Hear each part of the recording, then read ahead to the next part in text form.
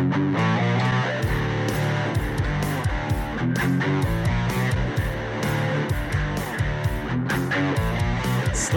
spells down the street, same old decks we played last week. It's MTG in quarantine. We're all alright. We're all alright. The MTG in Quarantine podcast.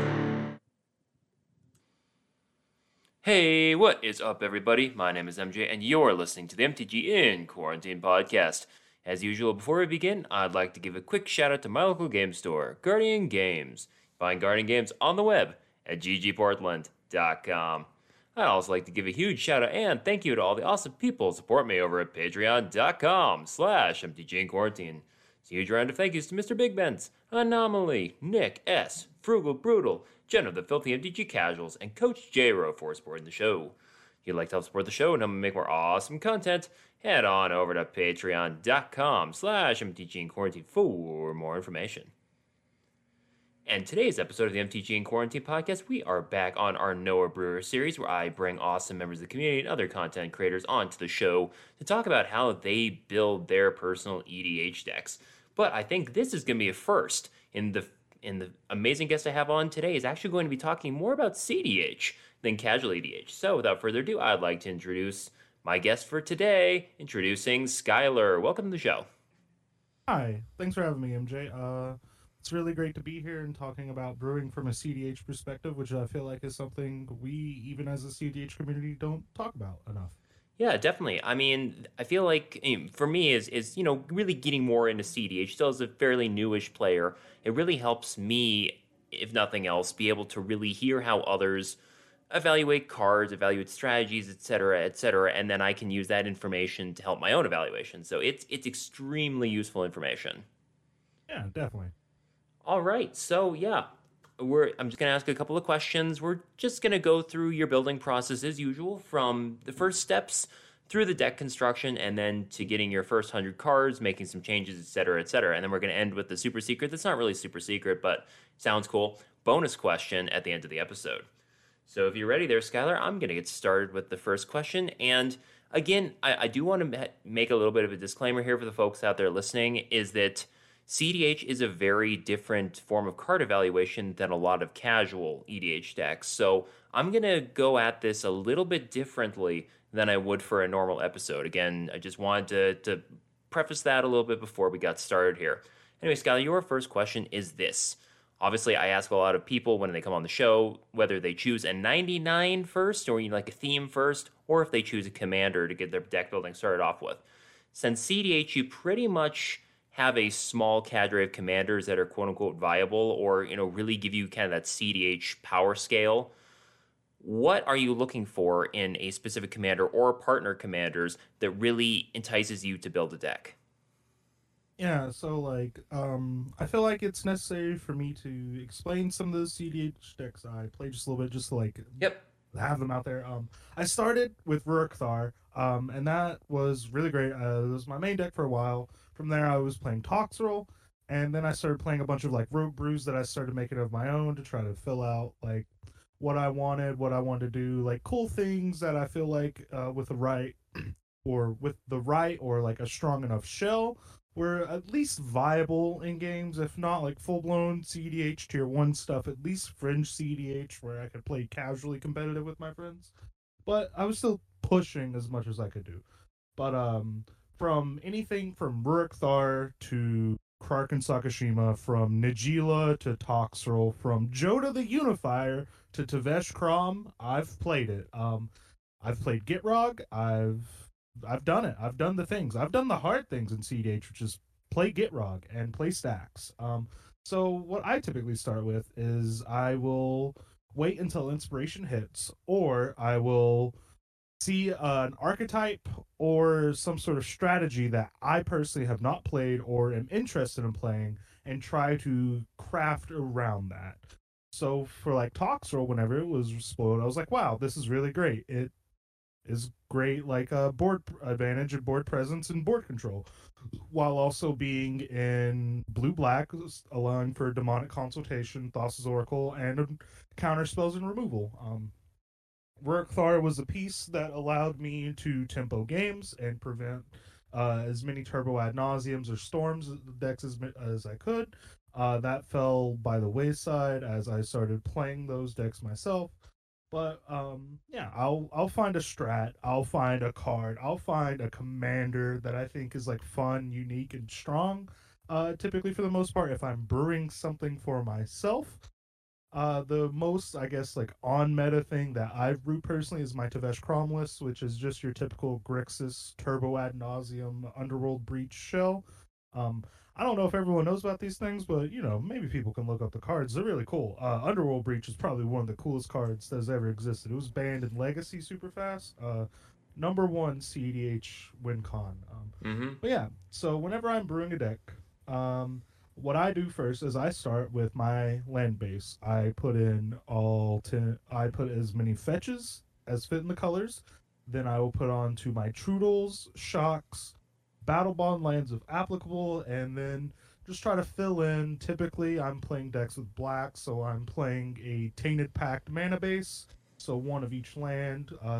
Sometimes basics make it in there, maybe one or two basics just in case, because Assassin's Trophy is a card, Mm-hmm. and basic lands are fetchable off of fetch lands. So I start with the lands. I move into artifacts. I try to get the mana base first, like the fast mana, the lotuses, the petals, all those things. Like you get the mana base first, and that's typically not how a lot of people do it from what I hear. But like if I get my mana base secured away, I can brew the entire rest of my deck, keeping that mana base in mind. And if I need to adjust it, it's easier to adjust the mana base for me as I go on instead of brewing this deck and then like, all right, I got to figure out the mana. For sure, Um, for sure. Yeah, I mean, I think at least in my experience doing a little bit of cEDH brewing on the side, I always do the exact same thing you do.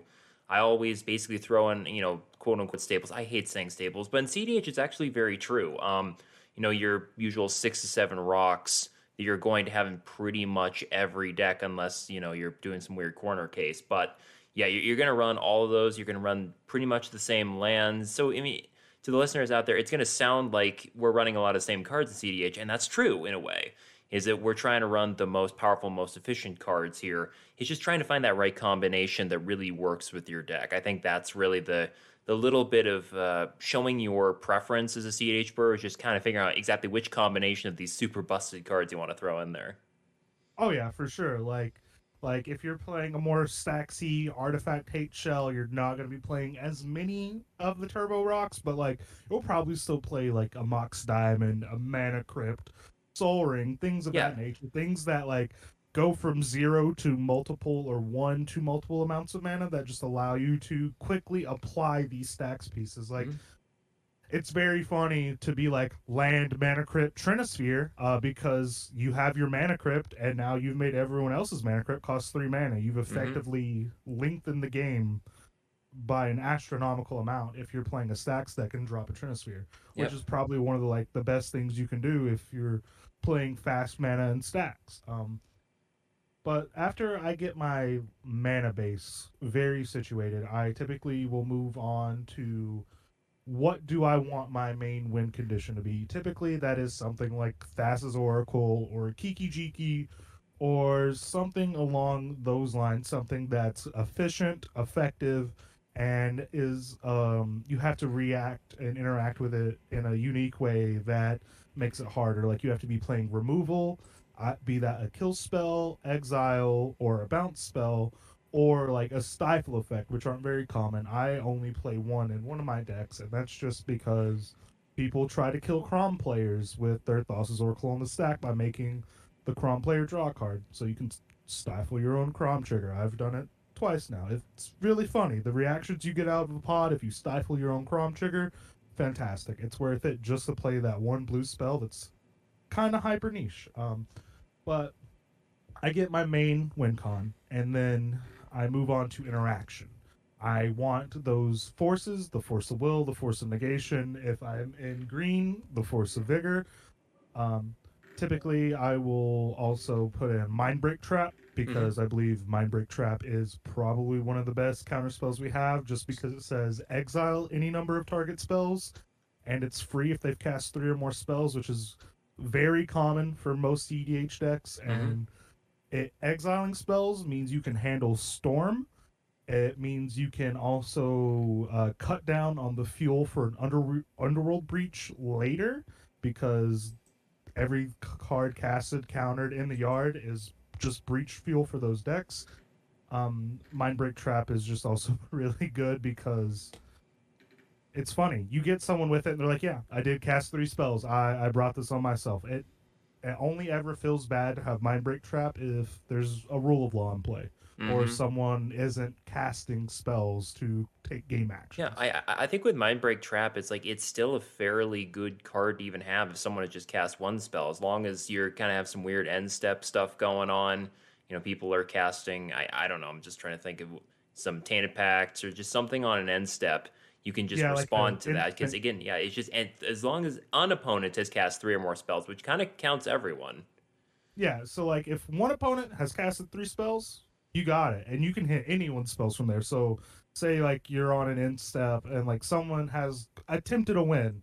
That person, if they've casted three or more spells, and anyone goes for like an end step tutor, like say just for example, you're playing against Krakashima, Najila, and Blue Farm, and you're playing some Grixis deck, or maybe even a Bant control deck because those exist. Holland is a thing, or Rigo if you're on the Clout farm. But like, say I don't know, some that cart player has been stopped somehow. Somehow you've stopped the cart player. Congratulations. But say the only counter spell you have in your hand is Mindbreak Trap. Najila goes to cast Eladamri's Call. They are more than likely going to get Derevi. Now, there's a chance that they will draw Derevi. There's a chance they have another counter. But if you're like, if you can't free cast your mind or hard cast your mind break trap, this Najila player may just be winning. So you can use your mind break trap to stop a tutor. It's not always the best idea to stop a tutor, but if they're casting a creature tutor and you don't have a creature counter spell, you can hit the tutor, and sometimes it's best to get rid of threats before they're ever a threat. Mm-hmm. Yeah, so we've now talked about the lands, the artifacts, and the counter suite. Um, so effectively, I guess we've talked about 50 to 60% of the deck just right there, especially if you're playing blue. If you're not playing blue, this equation is obviously going to be very different because blue obviously has virtually all the counter spells. So let's Mm-hmm. not kid ourselves. So Yeah. once we have that base, whether it's very counterspell heavy, whether you're playing blue, or whether it's, just some additional pieces if you're playing a non blue deck, what basically goes into that last 40 to 50% of the deck? This is effectively you have just the meat and potatoes of the deck for lack of a better term. What exactly are you looking to try to do, and how much depth do you try to put in your card selection? I mean, in other words, how many redundant pieces do you want to have in there to try to make sure that your deck can do the thing as reliably as possible? Yeah. So with this, it's best prefaced. If you're in black, then you're playing every unconditional tutor that you can reasonably play, up to and including Grim Tutor, and some people are now playing Dark Petition because that usually works out to a demonic tutor that gives you three black. I mean, you pay five, but you get the three back. It kind of fuels Storm. It's really cool. Mm-hmm. I've seen Dark Petition mainly with Crick and other like Mono red black. black, Yeah, I yeah, mean, mono black, red black, black white, like those low color black decks that don't have access to the other tutors but are still trying to run more unconditional tutors. mm-hmm. So outside of that, like the redundancy is tutors as many as you can play. If you're in green, you are going to want your worldly tutors, your shared summons, like summoners pact. Like you got to get your tutors in there, because if you have tutors in there, those are spells that you can use to reduce the amount of innate redundancy that your deck will need. typically if I'm doing something that has redundant pieces, I try to have one piece of redundancy because if you include three, four pieces of redundancy, it might not be that noticeable in the short term, but like if you I'm just going to use Kiki Jiki in, for example, because it's the like Mm-hmm. biggest thing for redundancy that I've played the most. So typically within Kiki Jiki decks, you want, in my opinion, 2 to 3 creatures that combo with them in different ways. So I would play Coercive Recruiter because Coercive Recruiter with Kiki Jiki will play through creatures enter the battlefield tapped effect because Coercive Recruiter goes exponential with Kiki Jiki because each Coercive Recruiter triggers off of each other Coercive Recruiter also entering the battlefield.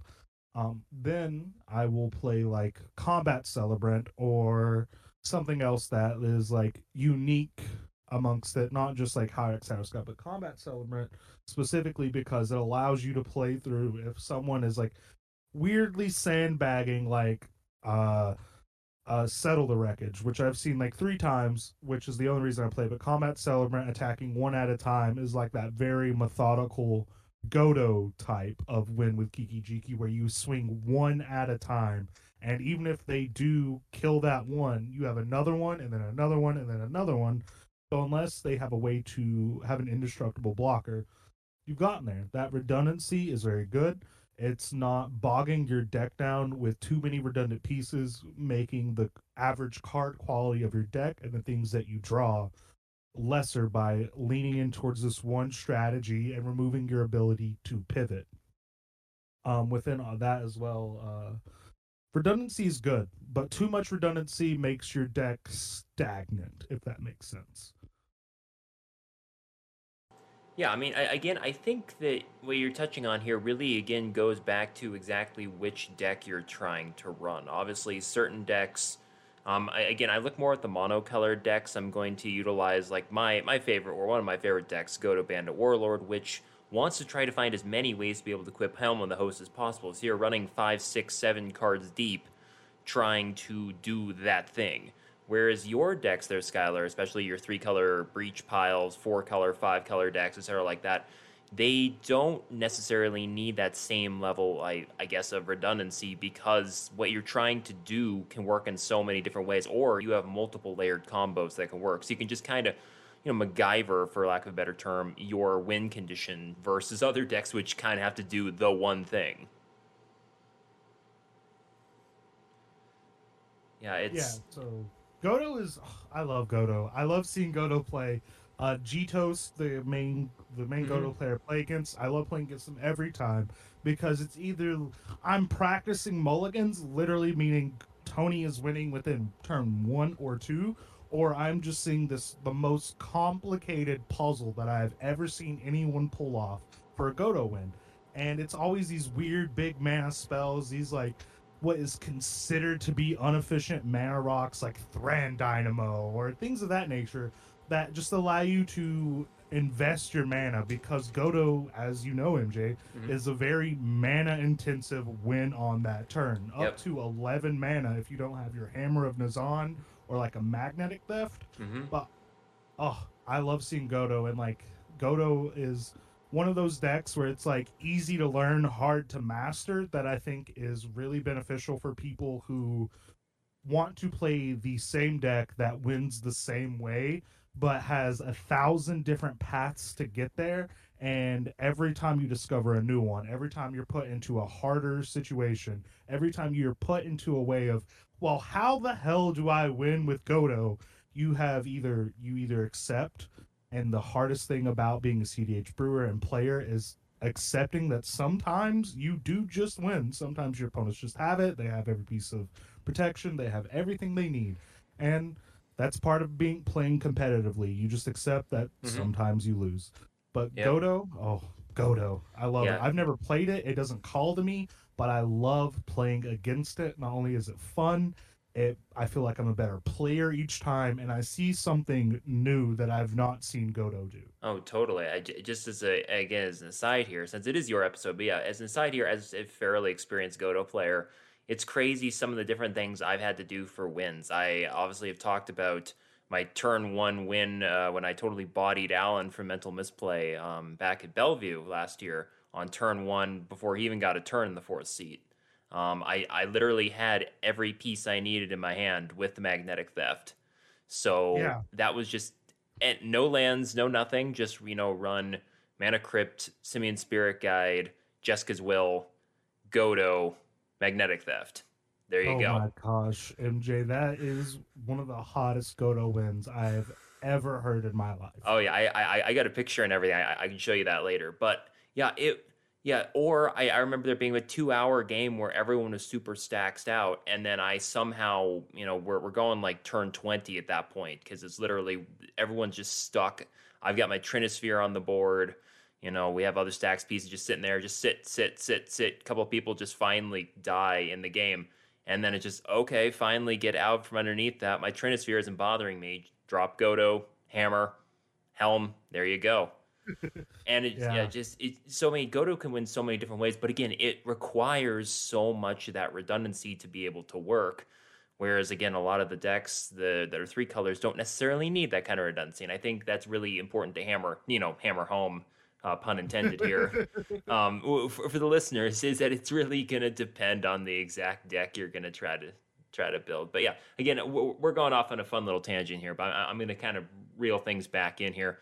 So anyway, once we've basically figured out all the win cons, all the important just meat of the deck, what do you do with it? I mean, what are you looking for in the playtesting phases? You get those first couple of games in, and are you the kind of person who is willing to make changes almost immediately unless you see like a serious flaw, or are you going to just kind of give it 10, 12, 15 games before you start trying to make a few changes if certain cards just aren't working out? This is where I joke and say I'm built different. But it's kind of so one thing that I think benefits me a lot, and this is gonna be a small little tangent, I'm just Mm-hmm. gonna mention it and brush on it, is I play a lot of Tetris. And that might not make sense, but Tetris has been shown to increase neuroplasticity and the efficiency of which the brain can think. Most of my playtesting is two or three friends, or I just heavily goldfish the deck, or weirdly enough, I just stare at it. I just stare at my deck list and I look. Um, this also goes back to my brewing philosophy. What I do is I never put never ever, regardless of power level, archetype, or whatever, more than 100 cards in my deck list. I find that if you put more than 100 cards, you always end up in that space of, well, what the fuck do I cut? Oh, sorry, can I swear? Yeah, that's fine. Okay, sorry. I should have asked first though. But Yeah. yeah, like what the hell do I cut? What do I do? Because if you put yourself in that situation, it's a lot harder to fight your way out of that than if you just set this hard limit of 100 cards, no more, 100 cards. Because when you hit that 100 cards, you're like, well, I really want this thing. It requires you to look at the deck. It requires you to see what is arguably the least efficient, the least powerful, the least necessary pieces of your deck, and then put those things that are necessary, like, oh, I really want this synergistic piece, but it would require me to cut a piece of removal. Well, you have to ask yourself, is that one extra piece of removal or interaction more valuable or viable than that synergistic piece? And then you have to look at that synergistic piece and look at it and be like, well, how is this synergizing? Is the way it's synergizing, is this going to be powerful and applicable within the first 3 turns of the game if I draw it? And typically you don't want something that isn't going to be relevant and impactful as soon as you play it, because you want that immediate result. You don't want to play something that's going to have 3 turns to pay off, because the game could be over within the same turn cycle. Mm-hmm. So looking at your deck list and goldfishing it, just to get a general feel before you take it out in its maiden voyage on games, is something I do a lot for every deck that I ever play. It's goldfishing. Sometimes I'll have a friend that I trust and I know come and join me in a spell table and have them go over mulligans with me, and like the first few turns and how it plays out. As in, like, I have telepathy, where I would just have my hand on bill on the hand revealed, and then I will Just be like, okay, well, here's how we go this, here's what I'm thinking, here's this. And just have someone who I feel is on par or a better player with me who is of equal or higher knowledge of the game and the meta state of cEDH with me. That way I'm not training alone. I'm not reinforcing my own bad habits. I'm not reinforcing my own biases whenever I'm playing these decks. Because having a friend who knows just as much as you do, giving you that little bit of pushback, being like, I don't know if this is it. I don't know if this is what we need to do.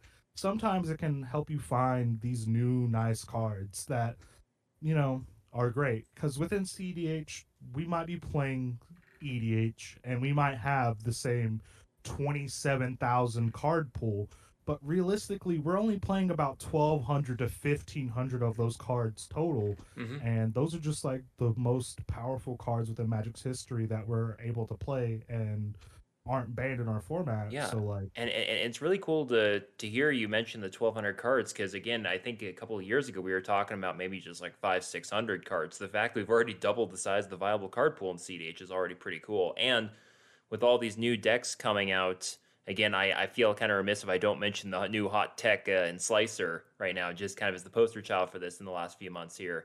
Um, I think that really demonstrates how many more cards are finally getting up into that echelon, which weren't there before. And again, I'm always going to point at things like Magda and the deck I piloted at Silicon Dynasty Yuriko, especially for playing a lot of cards which normally aren't competitively viable, but in the right shell can do the right thing. So it's really cool to see, a little bit more variance just in the number of cards in our format, even though we're still doing the most powerful things possible.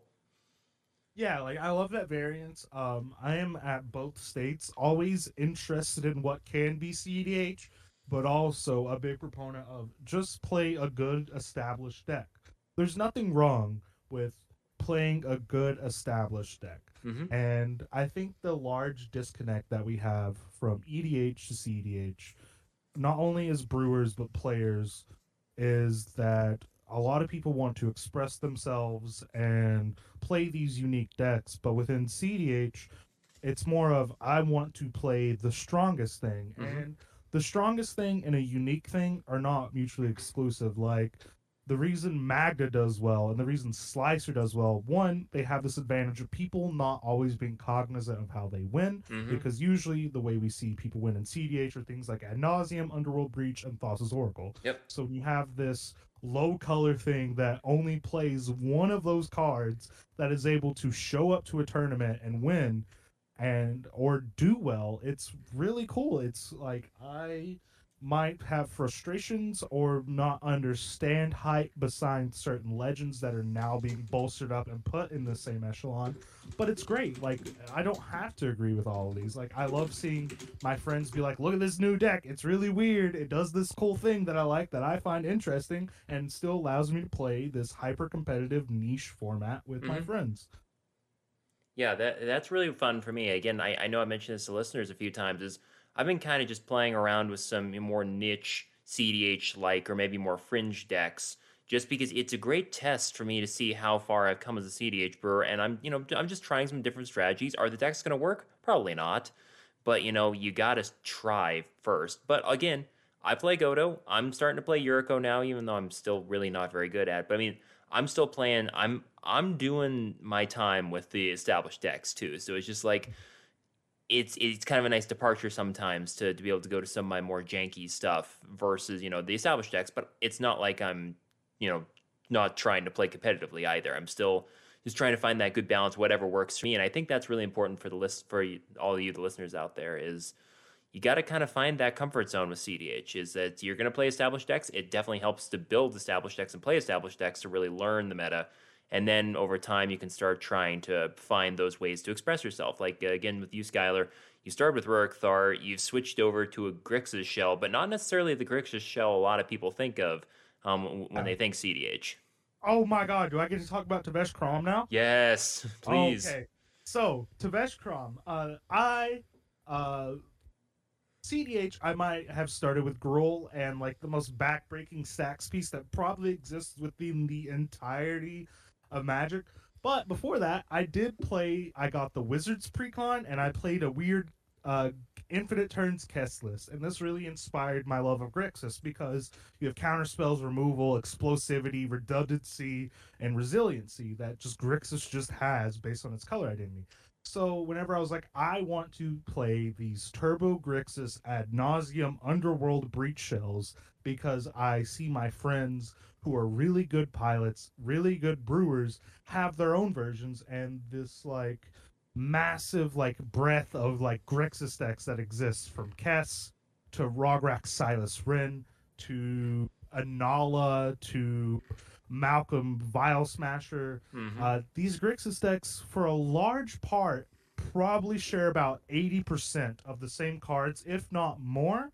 But the way I wanted to build my Grixis deck, the deck that I wanted to play for Grixis, was I wanted it to be as relevant and viable turn one with my commanders, like a turn one Kraum or turn one Tevesh, up to the mid game. Like Tevesh is a great value engine. You can draw an extra 2 cards a turn, up to 3 cards a turn. You can create bodies that allow you to block. You can, and the ultimate is just taking everyone's commander, be it in the zone or on the battlefield. Have you ever actually been able to activate that before? Twice. Okay.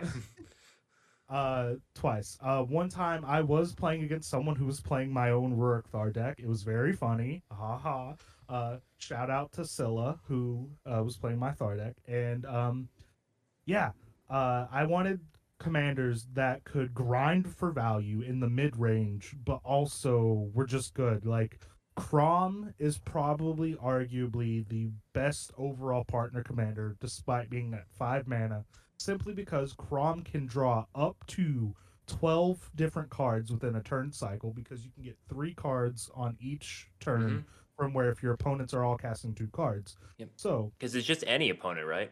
Yeah, just any opponent. Yep. Whenever an opponent casts their second spell, you get a card. So if you're playing a bunch of like decks where against a bunch of decks where someone has like Rhystic Studies, Mystic Remorse, or any other things that are allowing them to draw cards, and up to and including another Kraum, and everyone's interacting, you're just getting that passive value. And I believe that kind of falls into these ideas of what is parasitic, where you're just gaining value off of your opponents taking game actions. But why not? If your opponent is taking game actions and you reap from that, you get one of two benefits. You either get to draw cards or get some sort of value, or your opponent takes less game actions. Regardless, you are benefiting outside of either of those things. Yeah, for sure. Again, if the listeners out there did listen to my amazing episode with the one and only Cyrus from Mental Misplay, the other half of Mental Misplay, obviously, we did talk a lot about why Kraum and Tymna are such a potent combo, just because you have that mid-range grind ability to just draw a boatload of cards off your commanders. So the ability for you, Skylar, to be able to then basically replace Tymna with, in some ways, maybe a better version, again, depending on exactly what you're trying to do with Tevesh Szat, definitely demonstrates just how powerful Kraum is that you don't need Tymna to make Kraum powerful. Kraum is just already powerful. You're just kind of changing up what you need to do by, in some ways, almost making it a little bit more flexible, I think, with versus Tymna. You're just not adding white, but you're getting around that because Tevesh builds the bodies, too. So it's a slightly different approach to this problem, but again, Kraum is just that powerful that you can afford to swap out the partner, and you just don't lose any momentum. Yeah, so, like, the main reason I play Tevesh, and the reason I really put this Grixis deck together, is I wanted to play a deck with Displacer Kitten, because I got into Magic around the Kaladesh Eldritch Moon era, and I never had a Paradox Engine, but the person who taught me how to play had this black and blue Infect deck that won from Paradox Engine and Contagion Engine, and just proliferating poison counters, and it was one of the coolest decks I've ever played against. I'm still super, like, fond of that friend, and like thankful for like making me play against these alternative win cons that like a lot of people hate for some reason, but like there's 1,000 paths to victory. Pick one. Sure. I mean, I pulled the Paradox Engine last year. It's like, oh man, it's just going in my bulk bin. Yeah, like Displacer Kitten. It's like, I want to play this in a Grixis deck because I need blue for the Kitten, I want black for the Tutors, and I want red because I want to flicker Dockside Extortionist to manually storm. And gives you breach lines too, yeah. Yeah, I just came to Tevesh Kraum because Tevesh, being a planeswalker who gets to activate whenever he's a new object, just allowed me to manually storm with Displacer Kitten. There's Hmm. nothing like casting a spell and be like, flicker Tevesh, make 2 thralls, cast another like rock, eat thralls, drawing cards to allow you to fuel your storm, play something, flicker Dockside, get a bunch of mana to fuel your storm. And it's just this, I feel like it does what we want for Grixis. I have card velocity, I have card quality, I have storm, I have a weird way to interact, and you just get this acceleration and this critical mass that just becomes impossible to deal with. Like within my playing with power games where I play Tevesh Kraum, there's an instance where I swan song my own Underworld Breach to flicker a soul ring to Hmm. cast ad nauseum at inner speed at instant speed to get a force of will for an endurance that is targeting me with my Underworld Breach on the Yep. stack. And honestly, one of my favorite plays I've ever made because obviously it's cool as heck, but also it just shows the resiliency and how you are rewarded for understanding your deck, what things are going on, and what you're doing. And I feel like as a cEDH brewer, playing the decks that I brew, I have an advantage because I know why every piece is in this deck. I know how every piece in this deck interacts with each other and in what way and what sequence I need to play them every time I draw them. And that's not to say a pilot who picks up my deck will have less advantages. It's just that I innately have that. Whenever I pick it up, I know every card in there. I know what it's doing. I know what it needs to do. And I think a lot of pilots would be behooved to try to brew. And if you're not good at brewing, that's fine. You can be a good pilot and a phenomenal player without explicitly being a good brewer, and vice versa. You can be a phenomenal brewer and not ever have to play EDH. There's nothing wrong with that. If you just want to brew these weird decks with these weird doomsday piles and you just want to look at them and goldfish them and moxfield, do it. There's nothing wrong with that. If you want to brew your own deck, you're like, wow, I really love Kiki Jiki and playing Jund. I want to play a deck that just plays Kiki Jiki in Jund. Do it. uh cEDH, while we are espousing efficiency, redundancy, and resiliency, and speed and power, that doesn't mean that you can't just Go figure full it out. ham, right? Yeah. Yeah, exactly. That doesn't mean you can't experiment. There is a decent amount of fucking around and finding out. For a while, people weren't that high on Kraum because Kraum costs 5 mana. Now we do live in a Jeweled Lotus meta to where we Mm. can play these more impactful fast spells, but for a while, people were like, when they were playing Timna, they were playing Thrasios because they were both 2 to 3 mana, and Thrasios was a mana outlet. Nowadays, our mid-range decks are as fast as what turbo decks were several years ago. Our stacks decks are faster than what mid-range decks were. Like, we're now in this part where we're slowing down and balancing out, but like, I think getting more brewers on who are willing to learn the cEDH metagame, learn what makes a deck good within cEDH, just here brewing more decks, fucking around and finding out, Hmm. getting decks on the brewer's corner, trying to get decks on the database, trying and testing these brews. There's nothing wrong with it. There's even streams that are for cEDH, like Sylvan Yeah, Scholars, I was or just about to bring them up there. Is yeah, again, let's see, you've been a guest on there. I recently guested on there. yeah, Again, we can totally talk about just some of the experience on that yeah, later. yeah, And yeah, yeah. yeah, and actually, just a side note is I did reach out to Bear about getting the Sylvan Scholars on the show at some point to talk about that. Nice. So yeah, I'm definitely looking forward to that sort of episode because those guys are great. Mhm. And I've definitely learned a lot the couple of times I've been on there. So yeah, just really cool for you to shout them out there, Skylar. It was definitely a Yeah, good include.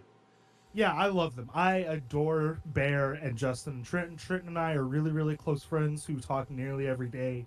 Bear is this wonderful, positive person who is very funny and is committed to learning. And you know, Bear will call out whenever he realizes that he has misplayed, made a mistake, or in some way allowed another player to win the game. Yep. And I think that's a good like philosophy that he has for his stream of well, we're here to learn. We're here to experiment.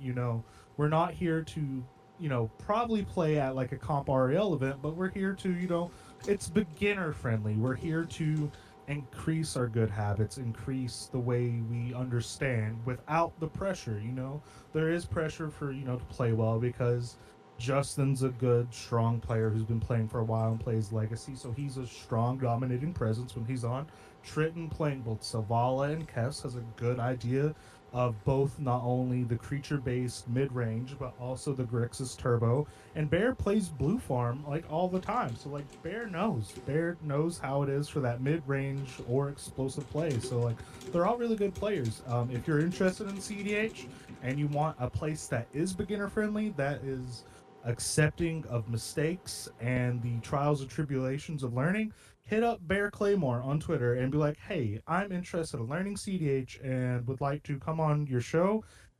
He would love to hear from you. Mm-hmm.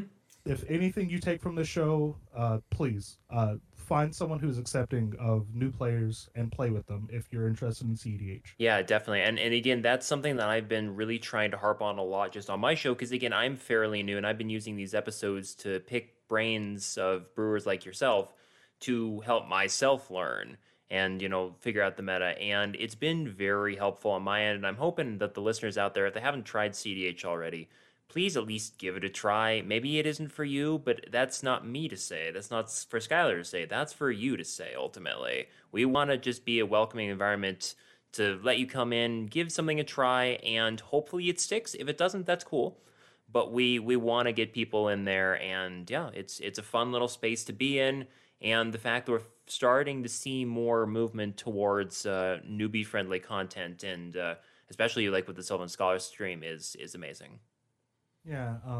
Just one more resource if you're also learning out. Yeah. My friend Lamora's Cards, Yep. who's also in your server. Just had him on the show.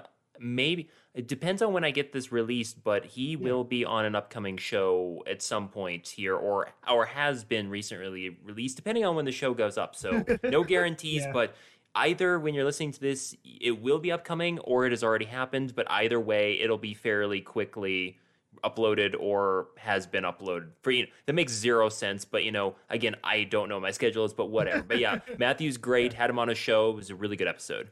Yeah, he has these learn to play videos that brings prolific pilots and people who have brewed their decks and playing them to come on and talk about them, like the Winota, things of that nature. Just Lamora's Cards, his learn to play series, phenomenal. Check it out, it's great. MJ, is there anything that you need to hear further from me as No, basically, Skylar, I think if you're okay with it, I'm going to also advertise this as a learn to play Tevesh Kraum, if you don't mind. Oh, yeah, okay. I can go further with Tevesh Yeah, Kraum. yeah. So since we're kind of getting a double bonus episode here, typically I will ask in those episodes, what is your win cons, what are some of your key cards, etc. So I guess the real fun question is now, Skylar, now that we kind of know how you built your mana base, built your win cons, built your Displacer Kitten engine, what are some of the cool synergy cards that you've thrown into that list that may not be talked about, but you're just really excited about? All right, so I'm really glad that you asked this specifically. I play a War of the Spark All-Star for draft. Tyrant Scorn. Tyrant Scorn is blue-black and has destroy target creature with mana value 3 or less, or return target creature to its owner's hand. So the way that this is really good to Tevesh Kraum is it works as a dockside doubler, or if you have Displacer Kitten out, you can kill, say, a Drannith Magistrate, a Dalvey Voidwalker, a Lavinia, a Thalia, anything that is inhibiting your way of play, your flow, while also, if you have Displacer Kit and Dockside Tevesh, like you try to, you can fuel your storm while removing the hindrances of you. I'm also playing cards like Drown in the Lock, which is another counter spell. It's from Eldraine. It counters a spell that has a mana value less than the amount of cards in an opponent's library, which in a format like cEDH, where we're playing fetch lands, counter spells, and instants or sorceries, cantrips, typically we're trying to counter spells with 4 or less, and it's very common to have 4 cards within a graveyard by turn 1 sometimes. Borrowing from my experience of playing Kark Sakashima, I'm playing Stern Dismissal, which removes rule of law enchantments and creatures or other creatures that I need to get rid of. I'm also playing Fatal Push. I love Mm-hmm. Fatal Push, not only from playing Kaladesh, but Fatal Push allows you to, when you cast it and you have Displacer Kitten, you fulfill the clause before Fatal Push resolves Yeah. because Fatal So Push says yeah. if. Yeah, so that kitten trigger puts Fatal Push online, or you can sacrifice a land or a treasure, like a fetch land. Yeah, because that's if something was removed from the back. Yeah, let's see. It Yeah, has the revolt yeah, trigger, so it has if a permanent is left your battlefield under your control this turn, it does the thing. yep, yep. Yeah. It's really great. I'm also playing like 4 or 5 creatures outside of Kraum, just because I want most of my deck to win with Displacer Kitten. I need to change out Persist for like Animate Dead, just because that's another combo piece for Displacer Kitten. Mm-hmm. I'm not playing too many things that are like off meta. Like I'm playing Mana Drain. People aren't too high on Mana Drain, but like with Mana Drain, you can counter a Winota and then play 1 black to cast Tevesh Szat. So Mm-hmm. it's pretty neato. Um, and yeah, I'm playing Stifle, like I said, just Mm-hmm. because I've stifled like Docksides for 14 treasures. I've stifled the Kitten activation. I've stifled my own Crom triggers. Like Stifle might not be great, but it's not as bad as a lot of people think, and it's fine. And if you want a better Stifle, if you want a Stifle that can't be interacted with, there's Trick Bind. If you want a Stifle that is also a counterspell, there's Tail's End, which hits legendary spells. Trick Bind and Tail's End are both 1 and a blue, so they're both still pretty highly efficient. I'm not playing cards like Peer into the Abyss that typically are seen within Grixis decks that makes a lot of mana because it's 8 mana, I believe. It's 7 or 8 mana. I Seven, don't like yeah. revealing. I don't like revealing it off of Adnaz. It always feels bad. Like without Peer into the Abyss, I know I can go down like 5 is my danger zone for ad nauseum instead of 8 being my danger zone, and then having to keep in track with like mana crypt, meaning if you have mana crypt and you're instant speed nausing, you can only go down to like 11 compared to going down to 8, which like Mm-hmm. that's 3 life, but that could be like upwards of 6 cards Yep. In a sometimes. Nas deck, again, this is the reason why we chip damage the Nas players typically if we're not running Nas because we just don't like that kind of stuff.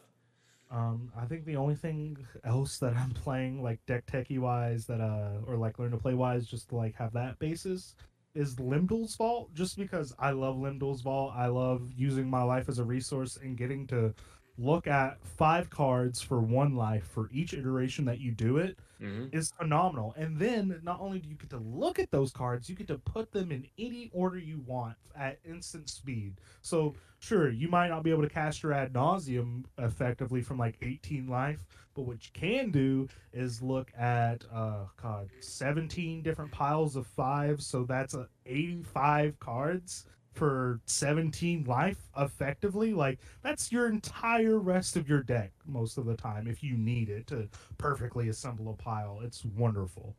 Uh, so Yes. Sounds pretty cool. yeah, so with Tevesh Krom, mulligan wise, what you want is a hand that either on turn 1 or 2 plays Tevesh or Krom, and typically you'll either want Tevesh. Um, if you're in like a pod that's like slower, like if you're playing against like some stacks decks or mid-rangey decks that use stacks to slow the game down, you'll want a Tevesh because that makes you bodies. That allows you to protect your Tevesh and get that like inevitability online of activating Tevesh. And then if there's commanders you don't want, you activate Tevesh. He puts himself right back onto the field because he dies if his ult is enough to remove all of his loyalty. You put him back into the zone as a state-based action before the ability resolves, and he sees his own ability on the stack as it resolves to put himself back into play. It's really great if you get to ult Tevesh. It's very unlikely you will because people don't want you to steal their commanders. Turns out, but we really want to go for like those early advantage engines like Rhystic Studies, Mystic Mm-hmm. Remoras.